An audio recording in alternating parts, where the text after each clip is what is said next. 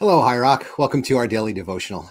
It's currently the Advent season, and we are traveling through various passages that prepare us for the coming of the King. Today, we're going to be looking at a passage, Matthew 21, where Jesus is doing some teaching, and he explains what greatness is like in God's kingdom, what we should expect in God's kingdom. And that greatness is measured not in likes and followers and subscribers, but rather measured in service and love. So we're in Matthew chapter 23, verses 1 through 12, where we read this. Then Jesus said to the crowds and to his disciples, "The teachers of religious law and the Pharisees are the official interpreters of the law of Moses. So practice and obey whatever they tell you, but don't follow their example, for they don't practice what they teach. They crush people with unbearable religious demands and never lift a finger to ease their burden. Everything they do is for show. On their arms, they wear extra wide prayer boxes with scripture verses inside, and they wear robes with extra long tassels, and they love to sit at the head table at banquets and in the seats of honor in the synagogues. They love to receive respectful greetings as they walk in the marketplace and to be called rabbi. Don't let anyone call you rabbi, for you have only one teacher, and all of you are equal as brothers and sisters. And don't address anyone here on earth as father, for only God in heaven is your father. And don't let anyone call you teacher, for you have only one teacher, the Messiah. The greatest among you must be a servant, but those who exalt themselves will be humbled, and those who humble themselves will be exalted." And this is the word of the Lord. Thanks be to God. Dave, one of the things I like about this passage is how much I don't like this passage, because it's so contrary to everything in our world. First of all, we have like the source of, that famous saying, practice what you preach, or the inverse here, we're saying that they don't practice what they preach, these religious leaders. So Jesus says, do as they say, not as they do. And not only do they not practice what they preach, but the second thing that's wrong with what they do is that they don't help those that they are putting all these burdens upon. So there's no compassion in them. So they're only caring about themselves, not caring about others. And so what do they do, and why do they do it? Well, some of the things that they do, verse 4, is everything they do is for show. In their case, they're wearing these extra wide phylacteries, these armbands that have scripture verses in them, and they have these extra long tassels on their robes. Those tassels were tied in a particular knot pattern that represented 611 or 61, I forget now. But it represented the number of laws in the Mosaic Code, and so it represented, in essence, the scripture itself and their connection to God, and these are very visible. And they were doing what we might today call virtue signaling. They're making a big show of allegiance to a person or a principle without actually doing much in support of that. So virtue signaling is nothing new. It goes all the way back here, and I'm sure to the beginning of time.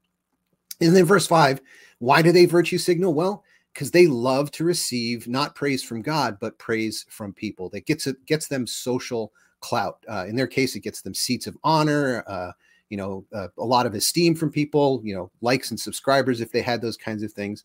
And this praise in public places gives them titles like rabbi and teacher, leader, influencer, whatever it might be.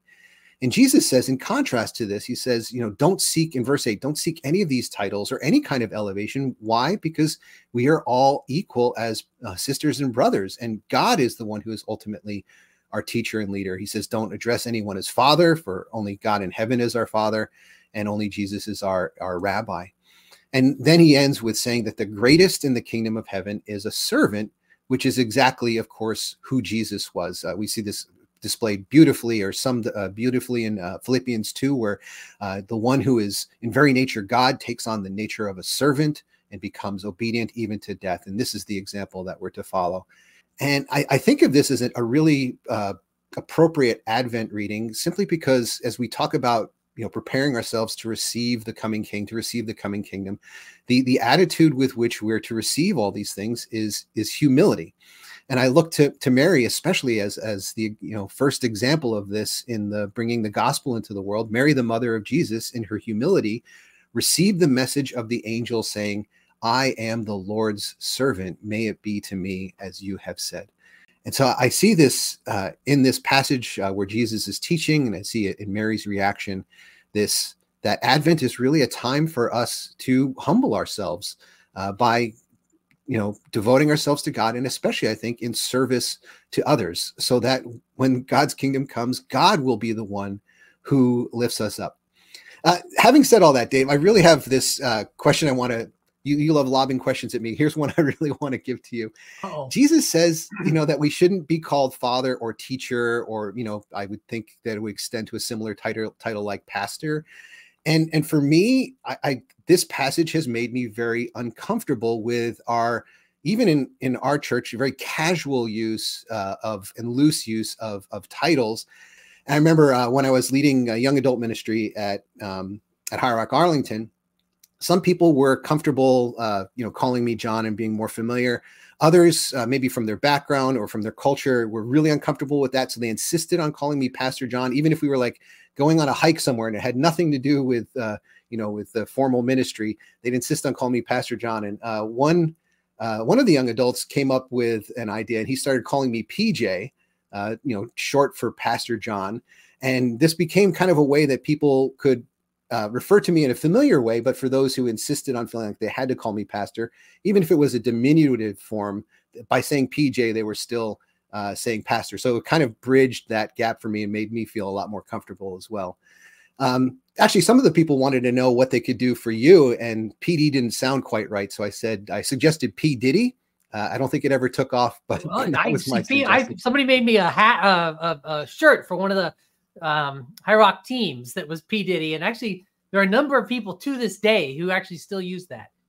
All right, nice. I hope I was a part of. It worked. So in any case, I'm wondering what you think first, about the passage overall, but I'm also wondering what you think about this teaching from Jesus about not taking on titles. I really think that so much of it matters, in why we're doing it. And I think clearly what Jesus is talking about here is people who are using titles to lift themselves up above others. And so, I'm a teacher of the law, I have authority over you. I get to control you. I'm more important than you are. And surely there are people who use all kinds of titles, right? One of my professors used to tell me that you can always tell the how good the school is that somebody got their PhD from by how often they use the title doctor, right? Unless it's like a medical thing, for their PhD, because like are they wanting the status? Was that really what it was about, or were they actually looking for the substance, the learning? So, and this is what he didn't say, but what I'm adding is so that they could actually serve the world with this knowledge. To me, that actually captures a real key distinction. If I'm looking for status, then I think all those titles are corrupt. And in a world that is very status conscious, and I think especially when High Rock was beginning, that was still in the period, much less so now, but it was still the period when pastors had very high status in society. And I think we were revered and feared and, kind of automatically respected, and people kind of put us ahead of themselves. And so that was why very early on, we actually stopped, I would always introduce myself, hi, I'm Dave, from one of the pastors. But that we were always trying to kind of get rid of those titles and try to see if we could actually kind of reduce what we call the power distance. And so that way that kind of, we were all sort of on equal footing. That was the idea, is, hey, we're all following Jesus together.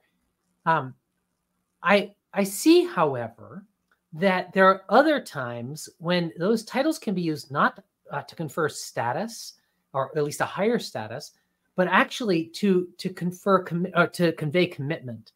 And so, yes, I can imagine somebody using the word father in a family context, not in a religious context. In a family context, that is sort of like, hey, you have to do what I say. I'm your father. One of my friends, a High Rocker, tells me that her father would always, get upset and say, oh, is that a way to speak to your honorable father? That he would use that as this way of saying, I'm not like you, therefore you have to submit to me. It was an exercise of power, status. But to me, father actually is much more of this. It's the greatest among you must become a servant. It's saying, I have a commitment to you that you don't have to make to me. right? I have a commitment actually to serve you. And I think when pastor is understood in that way as not, and that's why I want to say, hey, I don't want to pretend I'm not a pastor. I am. I've made a covenant to serve. And so saying that I will be a pastor to you, I will be somebody that you can, trust, that will hold confidentiality, who will, seek God, that I really want to take that stewardship seriously as a way of serving you, not as a way of getting you to serve me. And to me, that's really the spirit here, because what we see these people doing, the teachers of the law, we're trying to get people to serve them and trying to control them, rather than saying, no, I'm willing to exercise a self-control, put myself down in order to serve you. And I think that's really the idea, because even Jesus says, verse 11, the greatest among you must be your servant, right? It's not saying it's not good. It's not a bad thing to want to be great. It's understanding in this kingdom that's coming, right? Advent coming, in this kingdom that's coming, what is it that makes somebody great? And it's not that, they had the positions or had degrees or had, some kind of authority. It's that in fact, they followed Jesus by sacrificing themselves for others. And I think that is the very thing that God calls us to do. So I really do think it's the spirit in which those are used. I'm sure in the past, I'm sure in still places today, that there's places where, so many of the Catholics, their clergy are often called father. I'm sure there's many places where that's abused, but I do think there's many places where that's actually used as a way of, I think, helping people who feel dislocated, alone, orphaned in a lot of ways, maybe by their own families of origin and by society, saying, hey, I'm someone who's here to care for you, to protect you, to provide for you, to nourish you. That it doesn't have to be an exalting thing for the clergy person. It can be an exalting thing for the person who's being served. So that's where I really think, if we're going to kind of go a little bit deeper, I think that maybe gets to the heart of it. Verse 12, but those who exalt themselves will be humbled, and those who humble themselves will be exalted. That's where I just feel like that's the validation of this, my interpretation of that.